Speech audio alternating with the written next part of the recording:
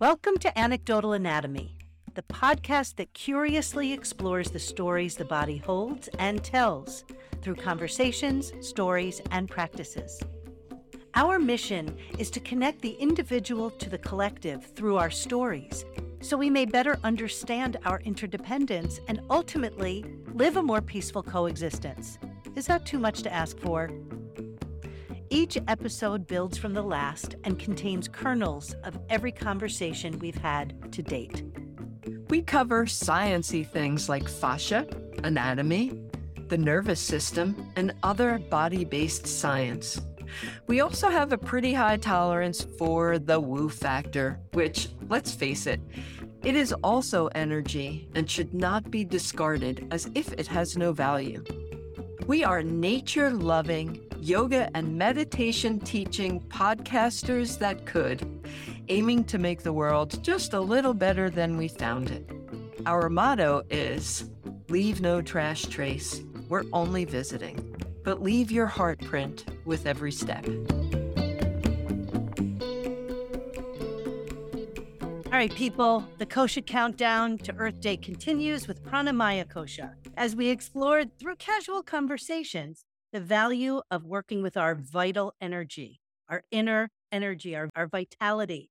Now, Pranamaya Kosha, prana is vital energy. It is our life force. Sometimes it's called chi, in Chinese medicine, and it rides the breath. It is moving through our body through the nadis, these little channels. But we can imagine as we're working with Pranamaya Kosha that if, for example, and I'm going to stop because, I'm very infamous for not finishing an actual sentence, but think about when you're stressed and your breath and how shallow it may be and how it can create an agitated experience. Think about deep, languorous breath and how that brings a different kind of experience. Both of those experiences are directly related to your vitality, to your life force, and that rides your breath in a way. So in the context of this conversation, that's kind of what we're talking about. So there are many different ways there are many different ways we can have this conversation, and we'll explore different avenues even within these parameters. But just to give you a little hint, Pranamaya Kosha, working with, and Kosha again is layers. Go back to season 1 if you want the more in-depth on the koshas. But looking at the earth and our human experience through the lens of Pranamaya Kosha, our vitality and how we get to work with it, because it is workable. It's malleable. Yeah, it is malleable. And I started my research, and the first thing that I found when I started reading with how breath and the earth are related was an article about a man where they found a tree limb in his lungs. And it was green, so they say. So I started reading. I mean, who's not going to take that clickbait, right? That you find a tree branch in a man's lungs. He goes in for surgery for a tumor and tree branch. Of course, the story was debunked. But at first, they're like, the story's going on, and I'm reading, and they're saying maybe this botanist inhaled a seed, and then it started to grow in his lungs. And I was like, this is fascinating. But of course, by the time I got through the article, they're like, if that was true, we'd have watermelons growing in our belly, in our lungs or our belly. So oh my gosh. It was exciting enough for me to click and read. So welcome everyone to our discussion on breathing and the planet Earth. The living planet Earth. After last week's episode, we had a listener who was actually a guest first season, who was very excited about this connection between the soil and the body. And she had mentioned the gut microbiome, which we didn't actually talk about, but I wanted to, since we're kind of the boss of this, we get to backtrack a little and say, Google it. There's some interesting stuff. We're not going to redo that conversation, but that was something that I thought, missed opportunity. So we created other opportunities, and you get to now explore if that is something that that tickled your fancy. All right. So where are we going to go? I'm going to step into the connection between, it might not surprise people since we're talking about the earth, but trees and breathing is the lens that I'm looking at. And I didn't see this today, but I've seen this before and I'm not sure, so I cannot tell you where I found it, but that trees are essential for our survival because they're our ventilators. And I I thought that was such a interesting comparison and a set of words to use. Trees are our ventilators. But the reason is because they process our air. So we have this symbiotic relationship with the air that we breathe and the air that we share. And in deepest of gratitude, the trees are exhaling oxygen. Of course, it's not limited to just one thing. You know, we breathe in air, there's many things in it, but they exhale the oxygen that we need and they take in our carbon dioxide. So, what At least better we way know to connect? at least we know where our carbon dioxide is going, where it's landing.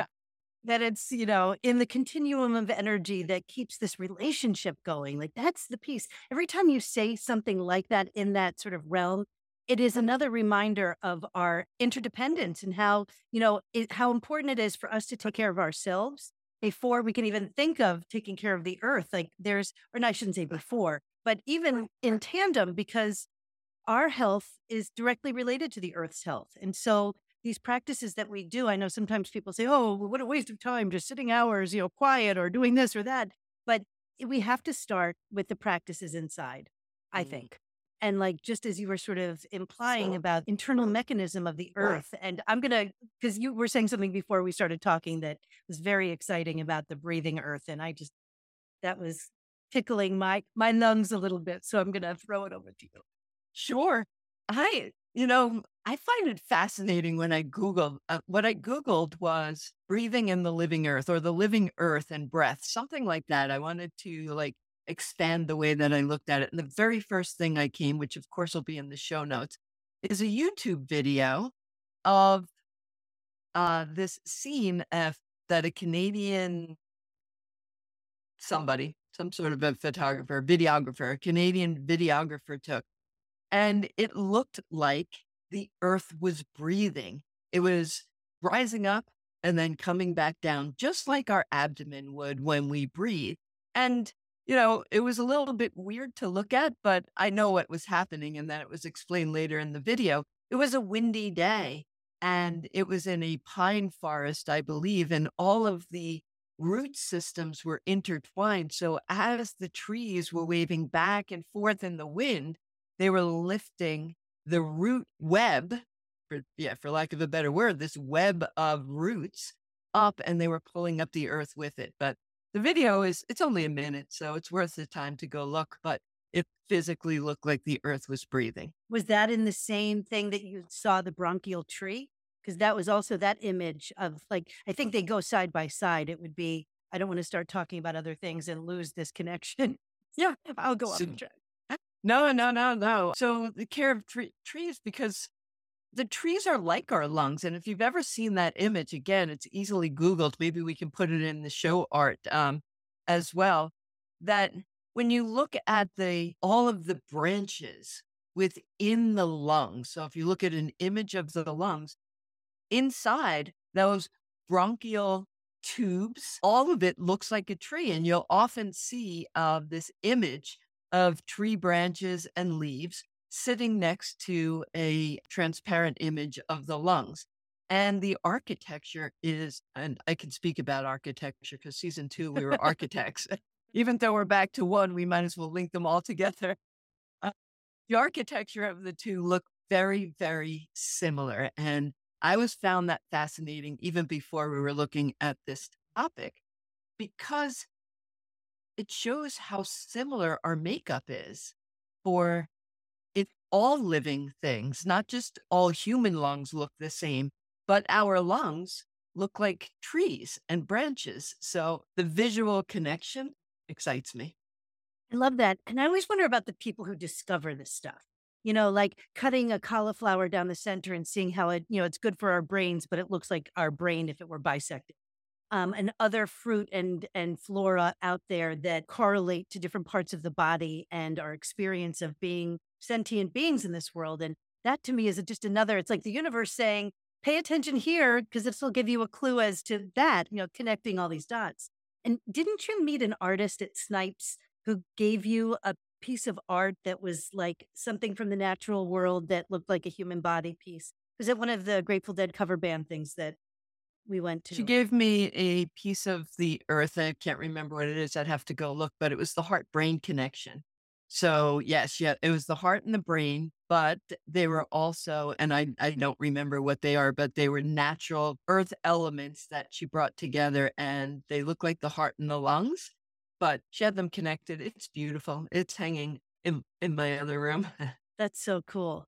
And, just even like the seasons, when we're talking about the vital energy, our life force, think about, people who, and I know plenty of people who have seasonal disorder, that when it's darker during winter, there's the sense of the vital life force, sort of hibernating with the bears, going down deep. And that's an experience. It's not always like, it's not always a restful thing, but certainly something to look at. And how certain people in springtime just they spring up. They have a bounce in their step. There's a different kind of vitality that summer and fall also kind of lend themselves to affecting us in very direct ways and indirect ways. And I know, depending on the climate you're in, I assume, if you're living in a sort of fairly temperate, consistent climate, I'm curious about those seasonal shifts that affect us, even if the weather isn't so extremely expressed. And our winter this year wasn't so extremely expressed. I kind of feel like we're turning into Seattle over here. It was very wet and kind of temperate and all of that. But another way that the earth and the systems of the planet reflect the vital life force of I was going to say human animals, but sentient beings that roam it. Mhm. Yeah. And we have all of these sentient beings roaming, us included, and all the plants. And what I really find fascinating is that this natural environment, as I read it that compared to amazing, efficient machines that were constantly working to make the earth a healthier planet. I mean, when we talked about Anamaya Kosha, the food body, we talked about our own personal health. So I think it's so amazing that when I started researching and reading, that trees became vital for the healthy planet. So we were looking at how to find personal health. And in this, pranamaya kosha and how breath is connected to the earth's health, we have to look to the trees. And Absolutely. uh, and their job is to create a healthy planet. I mean, that's a pretty good job, I think. Right. And our job is to cut them down and make a challenge for that. You're not going to, give us shade and opportunities for, climate sustainability. Fuck that. But none of this is in a vacuum either. Like it's not either our health or the earth's health, even in Anamaya Kosha. It's the relationship among all of these beings of the flora, the fauna, all of that are on this planet that contribute. And because we're made of the same stuff, we've determined that. Interesting how I read something about how can we be made of the same stuff and experience within it. Like I don't know, it was kind of for me and my own kind of messed up mind, two mirrors facing each other. It was this kind of how do we know where we are in that if we are all of the same stuff? But that's not even part of the conversation we're having. It's just where my mind takes me. That's why I call it a messy mind. So, you can't really talk about pranamaya kosha without talking about breath. And you can't talk about breath without really talking about our lungs. So, the other thing that I found is the question, are trees the lungs of the earth? And that was again great clickbait for me because I'm like, I need an answer to that question. And this I'm quoting, this was the answer. Trees are sometimes called the lungs of the earth because they absorb pollutants through their leaves, trapping or sequestering and filtering contaminants out of the air. Like all green plants, trees also produce oxygen through photosynthesis.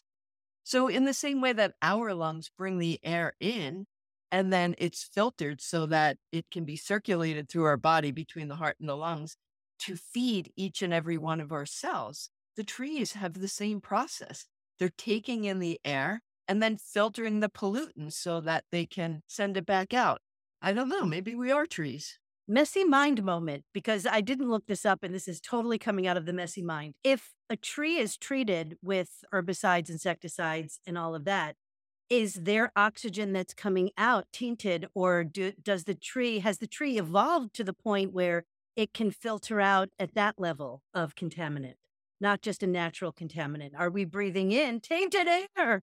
Oh, that is a Oxygen. really good question that I have no answer for.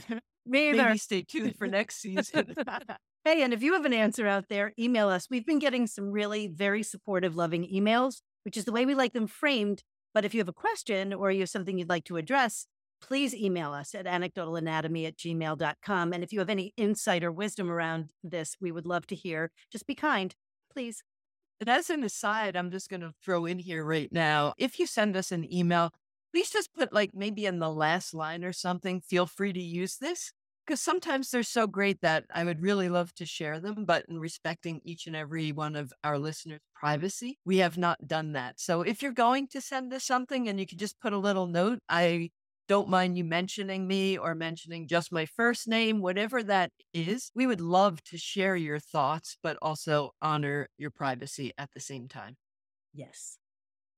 So I'm going to not shift gears. I'm going to play off of, you mentioned wind in one of the first things you talked about, lifting up the roots. And one of the things that in my thinking about this episode, it kind of took me into my training back at the Shambhala Center in 2001 and 2002.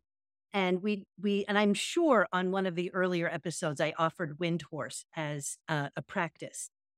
This got me, I went back to my old notebooks and I'm looking, I can barely read my own freaking writing. It's just like, oh, let me get this down. And I take horrible notes. And there's some beautiful information about Wind Horse, what it is about building confidence. And just one second, this idea that it was offered to us as a way to build confidence, and not just confidence of something that I've achieved or something that I have, and that's what's giving me the confidence, but more of an unconditional confidence that comes from just being in the world, that we get to show up fully. And I've done this several times, before job interviews, before things that I get a little bit nervous about, that I forget how fucking awesome I am and I need to raise the wind horse. And think about like horses. There's certain wildness about them, but there's also a certain, not domesticity, but we do have tame horses and we've got the wild horses. Think about what it is to ride a horse and have the wind in your hair. Like, these are just things to think about energetically, because we're talking about vital life force. So this practice, of course, it's Wind Horse. So I started trailing off onto all these different, like, yoga has more numbered lists than any fucking practice I have ever experienced. And I had taken a workshop with Judith Lassiter, who's an international teacher. She's amazing. And she said a friend of hers had actually compiled all of the lists into one document for her. And I'm like, please send that out, then publish it. We need this list. We need this book. But we've got, the limbs. There are 8 of those. We've got chakras. We've got the yamas and niyamas. We've got the koshas, the doshas, the vayus, the gunas. There are so many things that have numbers, and there's so much more. That's not what this episode's about. But I did get into the vayus, and the vayus are the winds. Now, Teresa and I are yoga teachers and yoga practitioners. And so this information comes from a, part of the yoga philosophy, but subtle body anatomy. So we move from, gross to subtle, subtle to gross. We started with the food body. We're in this vital energy body. But when I think about energy and I think about wind, I think about the things that we can't see, but that we can feel. And what are the things that allow us to see the wind? Well, wind in your hair. It blows your hair. Wind in the leaves, blowing branches. I was the other day watching all of the branches just moving and thinking, wow, like, I wonder what's going to fall down. Branches all over the neighborhood, flags that fly, little windmills that create energy. I'm just thinking about that now. You think of a windmill, that it is working with air and wind to create actual energy to power shit that we need. So wind is really powerful, and it's an important piece of so much of our existence. So in yoga, there are 5 vayus. I'm just going to go through this fairly quickly so that you have a sort of an anchor for the practice when I give it later. There are 5 movements or winds of prana, this life force. And I'm reading this from stuff I've gotten on the web, just so I don't want to forget anything. So within the body, raising wind horse, which in the Tibetan is lungta. Lung meaning wind and ta meaning horse. Wind horse in Tibetan Buddhism is related to the vayus, the 5 vital energies. So 5 winds, 5 vital energies. And this is how they kind of interact. Prana vayu, enters prana. The first one, it moves inward and upward, and it governs breath and heart rate. So raising wind horse can help increase the flow of prana, the vital energy responsible for proper functioning of the respiratory system. So these are subtle body, but very direct influences on physical aspects of our beings. Apana vayu, now with the A in front, apana is downward. It moves downward and outward, and this governs elimination. Yeah, poop. We're talking about poop again, and reproductive functions. So, wind horse can also help balance the apana, this vital energy responsible for the proper functioning of the excretory system. So, these systems are at play. Samana vayu moves in a circular motion and it governs digestion and assimilation. So, raising wind horse can help activate samana, the vital energy responsible for digestion and assimilating food. So, our nutrients and all of those things that we're getting from the earth and all of those beautiful flavors.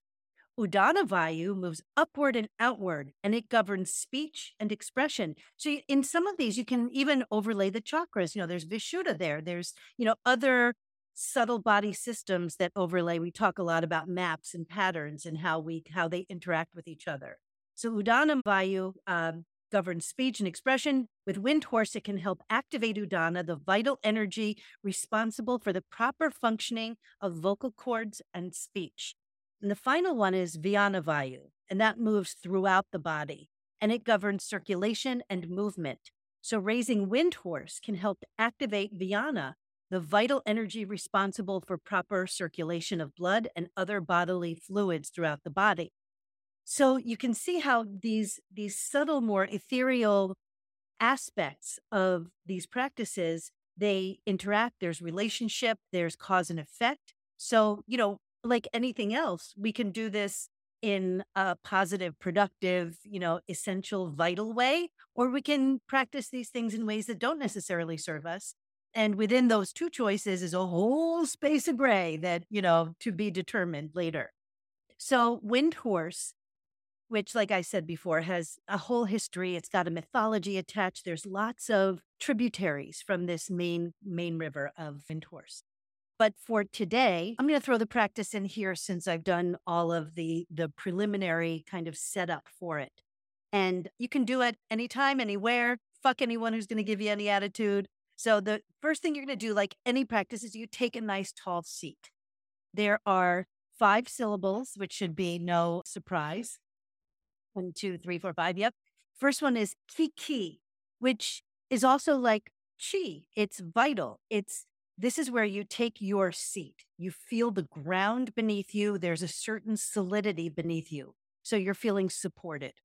Ki. The next syllables are so, and these will be in the show notes, and I'll send them in the newsletter. If you're not on the newsletter, get on the newsletter. Second ones are so. And so is about recognizing duality and the duality of the horizon line and what's above it. So there's, the sky above and the earth below. We have this vision of duality in nature when we look outside. And so we recognize that. The next syllable is ashe, A-S-H-E, ashe. And that's when we collapse the dualities, where we see the horizon and the sky meet, where the earth and the sky meet right at the horizon line. We collapse the duality and recognize this experience of oneness, that. And then this is a sound, hala. It's not like but it's hala. And that's touching into a universal heart of sadness. There's a sense of downward gaze where you touch into this feeling like we all share this universal heart of sadness. And I said it last week and probably should have phrased it differently, but no one gets out of this life alive. So we share this experience. Then we get to complete the practice by lifting our gaze, opening our eyes, and radiating our vitality and goodness out into the world. And this comes from the Shambhala lineage by Chogyam Trungpa Rinpoche, who sort of was the daddy of it. And so there's this feeling, there's a Buddhist, a Tibetan Buddhist flavor to it, this radiating of joy, and it's also about our basic goodness, that we all have this basic goodness. So ki, so, ashe, fla, gyalo. Take your seat, recognize duality, collapse that duality, touch the heart of sadness, and then radiate your vital joy into the world. And until you practice it a few times, you may be like, I don't know if you're skeptical or, it's not for me. And it's not for everyone. If you don't feel like doing it, don't fucking do it. But if you feel like doing it and get curious about the cause and effect of these syllables, the meaning behind them and the intention with your own breath and vitality, please go out and do it and let us know how it goes, but not after the first time. Like do it for a month or a week, or, you've got 5 things that you're doing that you're feeling a little utsy about. Do it, raise wind towards Lungta, and then, give us some feedback. Yeah, I can't wait to practice it. And adding to that, and this is not the right medium to introduce mudras, but there's a mudra for each one of the vayus as well. And wouldn't it be fun to be able to go through the practice and also have a beautiful hand gesture that goes with it? So I see those coming up in some sort of a medium where you can see it, maybe at camp this year or Rhythm and Rhyme. But yes, to add the hand gesture and just keep making these practices more rich and comprehensive by combining different things. As you were talking, I was thinking to myself, I've taught some breath and pranayama classes in the past. And I remember once I had this gentleman in my class and he was like, so I'm in your class and I'm, I don't know, I'm going to say 55, but I'm making up his age. He was on the earth and he walked around the sun many times. And he's like, and now you're going to teach me to breathe? Like I've been breathing since the second that I was born, I took a breath in. But it's important to recognize that there is whatever breath we default to. And as our emotions change, you mentioned this as well, Sherry, that, so does the breath pattern. We can tell when we're really excited and we start talking fast and having such a great time. Or maybe if I'm feeling sad and lonely, my voice might change, but so does my breath. And by understanding the vitality that comes with different types of breathing patterns, we change the physiology in the body. We can take a slow exhale and calm the systems of the body. We can breathe fast and go out and run for the marathon and excite all the systems of the body. So, breath is much more complicated than getting slapped on the butt, and hopefully they don't do that anymore. I know that they tap babies on the feet now instead of the little tap on the butt. But anyway, that first breath is kind of reflexive, like welcome to the world. Like now I'm out here. But we can really spend a significant amount of time studying and practicing so many different ways of breathing. And the vayus are just one of those many examples. I don't know if there's a list for how many different prana practices there are. Apparently that we have a long list, but for the vayus as well, what do we want to accomplish and how can we bring a breath pattern that will help to facilitate, like you had mentioned, the eliminatory system or the reproductive system? Can we turn to how do we speak directly to our body and what helps different systems work more efficiently? Yes. And, and we've talked about this too, that the breath is part of the autonomic nervous system, which is why it breathes for us and that we can sleep and breathe and not have to think about it.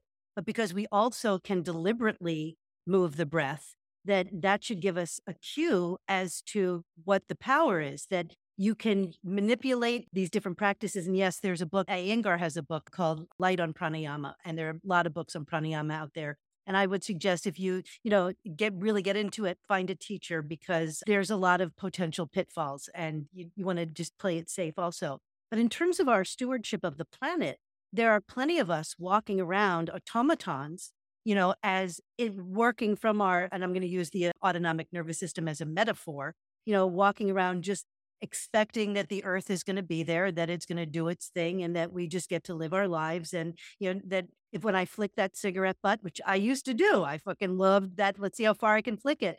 But if I flick that cigarette butt, there's no consequence to that. I'm just, the world will be the same for my kids as it was for me. And we already know that that's not true. whether or not it's naturally occurring or we have had some influence on it. And I think that both can be true at the same time. But so we also get to be deliberate humans on this planet. Animals are going to operate from their instinctual levels, and they're going to, operate from their food chain place. They're going to, predator or prey or do their thing, but they're not going to consciously move and say, oh, you know what? I don't think I'm going to eat that bunny today. I think I'll let that bunny go. There's none of that going. But as humans, because we have consciousness and we have the ability to discern and make choices, we also have the ability to walk around as automatons and not really give a shit. But if you give a shit, then you're going to make different kinds of choices. And so part of these practices that we do that are on our own cushion, that are on our own mats, that are sometimes in community and sometimes alone, every single one of them is an opportunity to go in and notice. So noticing your breath pattern is different than changing your breath pattern. Noticing that it's shallow when you're, feeling anxious or uptight about something is different than, needing to ramp up your energy and going, okay, I'm going to and do some Kabbalah Bati, which I shouldn't do right now, this breath of fire, because I have high blood pressure. So there's a lot of different things that we need to know how to do it. But once we know that, taking a deep breath in and extending our exhale to at least the same length as the inhale, if not longer, will activate a certain sense of calm in the parasympathetic nervous system. Then we have tools we can actually work with. And once we know that we can work with ourselves, then we can also deliberately move into the world and work in a more conscious way there. Yeah, which leads me to the Let the Earth Breathe article that I read, because it is, the more we understand, I find the body fascinating. And there's just, I don't think I'll ever get to the end of understanding how all these systems work, no matter how fascinating I think it is. But learning how controlling the breath can be of such great influence and power over the other systems in the body was like one of my past aha moments. One of those things that I was like, it was almost a dumb moment. Like, yeah, you already knew that. But when I read about it, it became one of those moments that has been a great influence. But Let the Earth Breathe. And this article is really about, and it'll be in the show notes linked if you want it, from lumina.com. The lens that the article was exploring was how much the earth was able to breathe during the pandemic. And whether we want to talk about the pandemic from, there's so many different lenses, but we're just, the only way that I'm going to speak about it right now is that we were at home. Our cars weren't on the roads. Some businesses were unfortunately shut down, and that there's been many influences. But from the lens of the earth could breathe, we took our pollutants off the road And the sky. And stayed home. And the earth got to breathe pure air again. And people commented, I remember hearing about people talking about, one, how creepy it was to be out on the roads and not see any cars. But two, I heard in different places that have high pollution that they could see the sky, that blanket that covered had been lifted and the earth could breathe again. And the reason that I find it fascinating to read Let the Earth Breathe Again is COVID was a virus that affected the lungs and our ability to breathe. And then what happened as an end result of the lockdown and people staying at home was a clearing of the air. So I like metaphors. I like when things have like this nice symbiotic relationship. And that's just a fact. We took the cars off and the air cleared. And so this is really fun. It had 10 different ways, since we're talking about lists. And the first one, I don't know that I'll get through all of them in the podcast because I don't want to read everything to you when you'll have the article in the show notes. But the first one on their list was delete unwanted emails.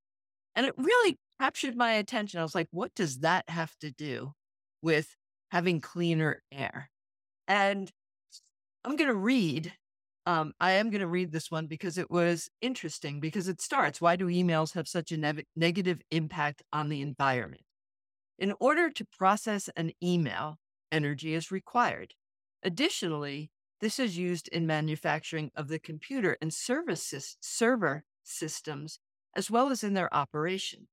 In order to generate energy, fossil fuel power plants need carbon fuels like coal, oil, and gas, and this can cause climate change that can harm the environment.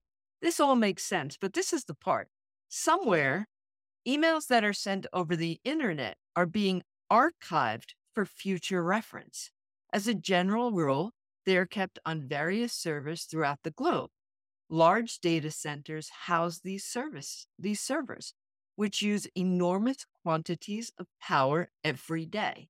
And the majority of the world's power still comes from fossil fuels, which contribute to global carbon dioxide emissions. This is why emails directly contribute to the production of greenhouse gases. And Fuck. right? Oh my I mean, God. how many emails, anybody who's listening, how many emails are in your inbox? And Email us. Let us know. Yes. And we'll delete it after we read it. Right. Oh my God. But who I never, ever would have thought about where these things, and half of I would probably say 90% of the things I haven't deleted yet are trash. Same here. So, neither of us are perfect, or neither of us is perfect. And we do our best. And so we're hoping that the more people we talk to, the better, the little changes that we can make will make a big difference. But I'd heard about that with cryptocurrency, that, the energy that it was required to play this game that is just, money is already an agreement. It's done. There's no value in the paper except the fact that we give it value. So why do we need to, it was nuts. But all that energy, and I'm kind of glad that that industry is imploding, if it is at all. Maybe it was just a couple of the businesses, but Yeah. it just feels so unnecessary. Progress for progress sake. I don't know, anything for anything's sake. What's the why? Why? Do we really need? I remember when the big issue with children was they couldn't tie their shoes or tell time because of Velcro and digital clocks. Those were the things that, oh my God. I used to do a metaphor in class lying on the back that, imagine there's a clock face on the circle. And I got to a point where there were some people like, what? What do you mean?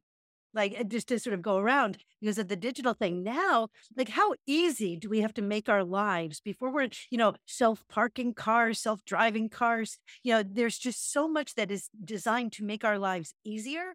And I wonder about evolution, those parts of our brains that are fired up by doing these activities, they won't be necessary anymore. We're all going to be walking around just like, duh. They used to say TV was the opiate of them, or religion. Or television was the boob tube, but they're both sort of opiates of the masses, getting us to a point where we can be controlled. But that's for the conspiracy episode that we'll probably never do. So yeah, breathing. Oh, yeah. So everybody, Vitality. take a nice deep breath, right? Just feel what that feels like. Just take a nice, soft or deep, whatever kind of breath you feel like for wherever you are, and notice what it feels like for your body to breathe. What parts of the body do you notice move when you have an inhale? And think of that in terms of watching the trees blow. Earlier, Sherry mentioned, how do we see the air? And maybe it's our hair blowing in the breeze, or the leaves blowing, or sometimes there's just that one leaf that's riding along the sidewalk, and this little current that captures it. Well, it definitely captures Siva's attention. She wants to run after that. But if you just take a breath and notice what it feels like in your body to have air enter it, right? We do it so often. We breathe without any conscious thought, without any conscious effort. And the lungs expand in 365 degrees, front body, side body, back body, right? They go up, they go down, coming back to our values. We can direct them to do different things. But can we really stop for a minute and just notice what prana feels like when it comes into your body? What is your breath pattern right now? And can you notice the vitality that is riding the breath? It's that subtle. Can you notice that little bit of a difference between just breathing and when your life force is activated? in Ayurveda, they have the three doshas. People say kapha, but I didn't think that there was a PHF sound in Sanskrit. I thought it was kapha, but I never actually heard that. I just kind of extrapolated from the limited knowledge that I have. And then there's vata, and vata is air. And one of the things that I had learned in my very, very brief experience with Ayurveda was that we're all vata imbalanced because air is the most unstable of the elements and that it's always changing and shifting and moving. And so if that's true, and so I say it's an if then statement because none of this, at least from my end right now, is empirical data. It's just if that's true that the vata air energy is unstable and it's moving and it's constantly changing, then there's something to be said for the impermanence and constant changing in our own experiences of vitality, of our breath, of our relationship to our breathing and the world, because the pulsation of the world also probably has its own shifts, ebbs and flows. Like managing all of this energy can be exhausting, or it can be revitalizing. Like there's so many ways to approach this work, and the observation is the part of it. And then, the enlightenment part, if that's what you're going for, is when the object and subject, when the seer and the seen become one. And so in this in this experiment of movement and change and impermanence and observation, there's a lot of data to collect and there's a lot of experience that we hold in our bodies. And this comes back to the stories that our bodies hold and tell. And so if you're having difficulty accessing a story that, man, there's a memory and Sadhguru, I think it was Sadhguru, we're talking about a lot about him these days, but talked about memory being the one thing that we take with us. And it's not just the memory of ideas or experiences, but the physical memory that we hold in our bodies, the ancestral generational memories that have been planted by those who came before us. All of this, in a world of impermanence and breath and energy and movement, it can be overwhelming. So, one step at a time, wherever you are, just take that next step, that next breath. That next breath. Yeah. And that energy does go to every cell. When he was talking about memory and programming, I think he also said not one cell in the body can work without memory. When I think of memory, I always think of, it's in my brain, right? My brain remembers everything. It tells me all the stories. Sometimes it never shuts up. For good or bad. Cellular memory.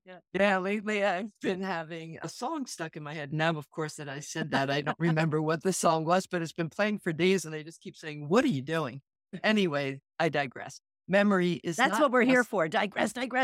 Yes, digressing in casual conversations, but that each and every one of our cells has its own memory. So it knows how to do its job. And this is Teresa adding to things that she's heard. So more casual conversation. Each and every one of those cells is powered by oxygen, right? Because as the air circulates through our body in the blood, it oxygenates those cells. Hey, maybe that's how the tree grew in that guy's lung. Yeah, I love that. I love this idea of cellular memory. And I know we've talked a little bit about this. I don't know if it was on the show or not, but the book, The Clan of the Cave Bear, which I never read right? I never read the whole series, but I read the first one. My husband loved the whole series. But Isla was the main girl who was living in the cave.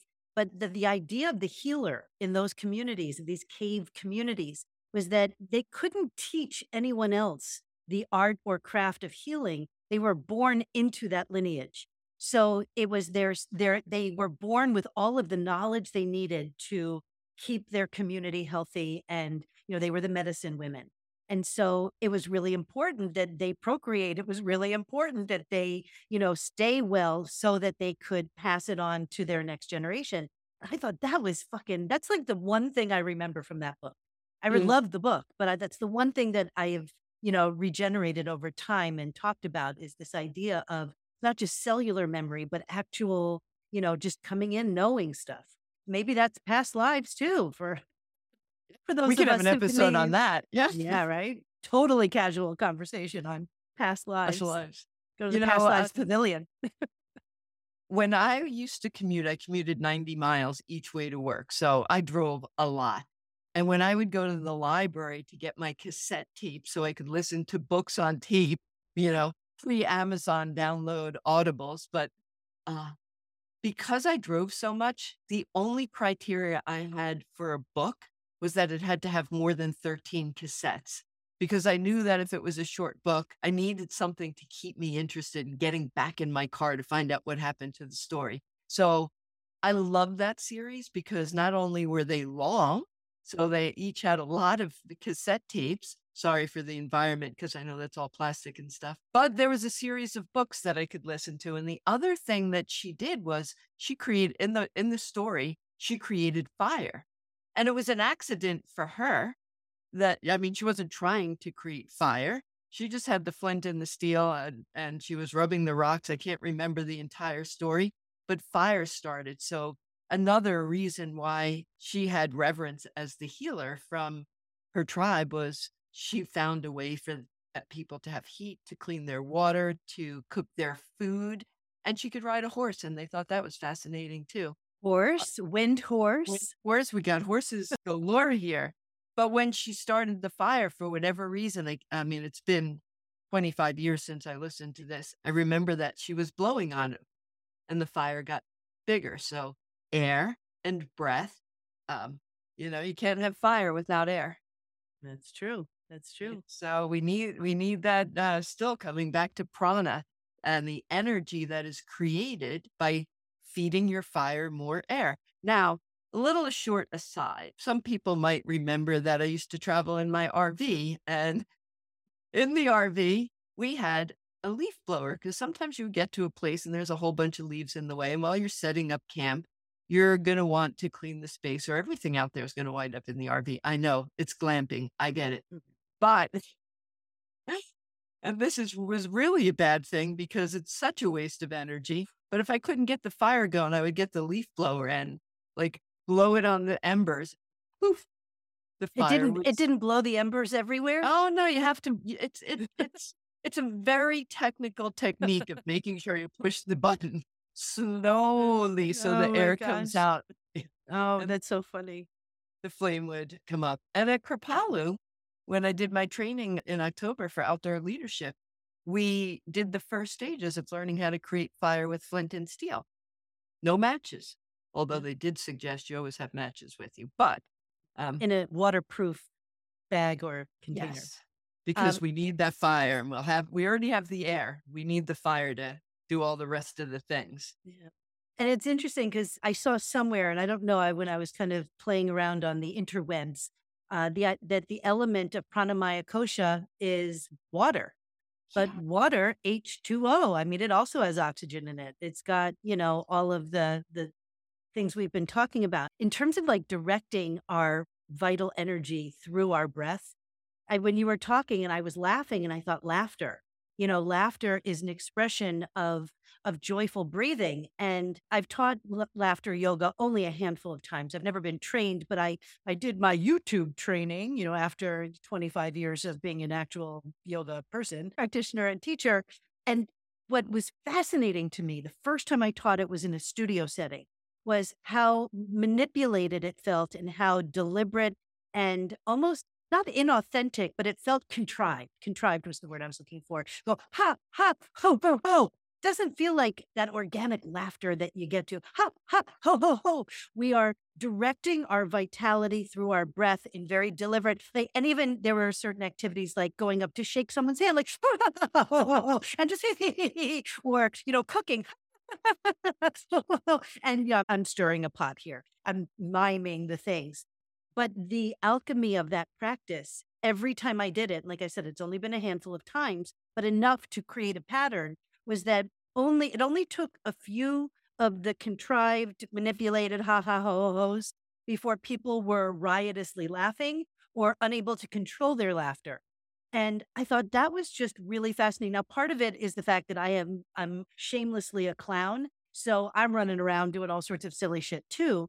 But I wonder, it's how much of that is sort of just building momentum before your body just recognizes the pattern of laughter and is out there. Now, pranayama is directed breath. It's sort of a controlled breathing. We are directing. So once we get into that uncontained laughter and joy, I don't think it's pranayama anymore. And I'm not even sure laughter yoga is a pranayama exercise. But I did find that was an interesting pattern that arose. Yeah, I remember we did that in camp, and I have some fabulous videos. I was taking some photographs while you were leading the group, and oh my goodness, I was hysterical and I wasn't even participating. I was capturing the video footage, and I bet you there's camera shakes because laughter is contagious and it is fabulous medicine. But everybody had such a great time. And just think about, how much you oxygenate your body if you're laughing. And I mean, that's a fast breath. There's lots coming in and such an excitatory way to invigorate and feel your prana flowing through your body is to be hysterical, laughing, and then just stop and feel how the fingers have that little tingles in it. I always like when I can stop it. This sometimes happens to me with food as well. Certain meals, especially if they're really healthy meals, sometimes it's a salad and I'll stop and I'll be like, oh, I love that meal because I can feel it moving through my body. And I don't know if I actually feel it or I just like am enjoying it so much that there's this sensation of movement. But when you can feel the prana flowing through your body, that's when you know you're really, really alive. I think do you have a practice? Do you have things that you want to add? I'm kind of feeling like I think I'm expressed all that I need to express. I have expressed all I need to express. I've offered many breath practices in the past, and, I'll just go to something simple.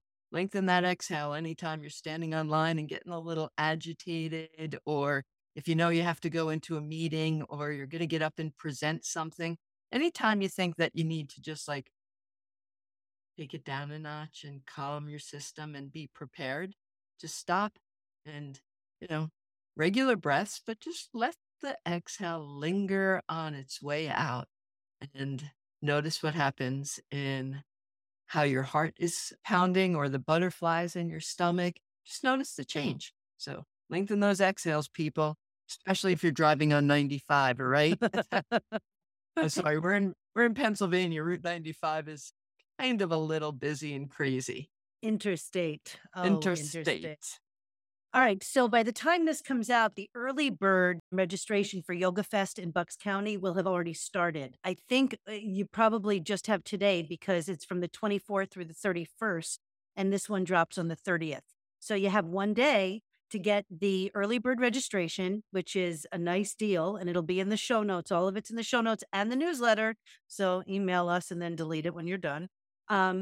And if you use the code Teresa Yoga Fest, whatever, 2023, it's on the thing too, or Sherry Yoga Fest 2023, you'll get an extra $15 off of the early bird. So it's really worth doing. So you got one more day, people. Use your vital energy to sign up if you're in the Bucks County area or able to get there for the day. It's going to be very, very cool. This is one of those things that if you miss, you'll be like, oh shit, I can't believe I missed that. How did I not know that was going on? Yeah. I mean, I've been watching Trina. Trina's the host. I've been watching her posts because she's highlighting all of the amazing teachers that are going to be at Bucks County Yoga Fest. And yeah, you definitely want to come out and spend the day, hang out with a bunch of peace-loving yogis. There might be some motherfucker yogis too. Like, let's not, let's not limit it to the peace and love, because remember what you've always said. We can go from peace to fuck you in like no time at all. But one finger. It's just one finger. Right. So, come as you are and leave transformed. And we are presenting, obviously. So we would love to see you. We are going to continue with this theme, right? As our presentation is Kosha Yoga. So not only are we leading up to Earth Day, we kicked off our podcast with the koshas. We're revisiting them now for Earth Day. And guess what? Yoga Fest, Kosha Yoga. See you on your mat. Until next time. Thank you. Thank you for listening, for rating, reviewing, and subscribing to our channels and all our other stuff. Thank you for inspiring us to have these conversations and to create contemplative live experiences that move our bodies, hearts, and minds to the rhythm of our highest selves. Thank you for showing up. Feel free to send us your stories, questions, and comments to anecdotalanatomy@gmail.com. As always, we thank our amazing editor, Judith George, Keith Kenny for our fun music, and Cindy Fatsis for our photos. Journey with us as we continue down the roads of discovery, taking the detours and meeting the mysteries. You are our why. See you next time.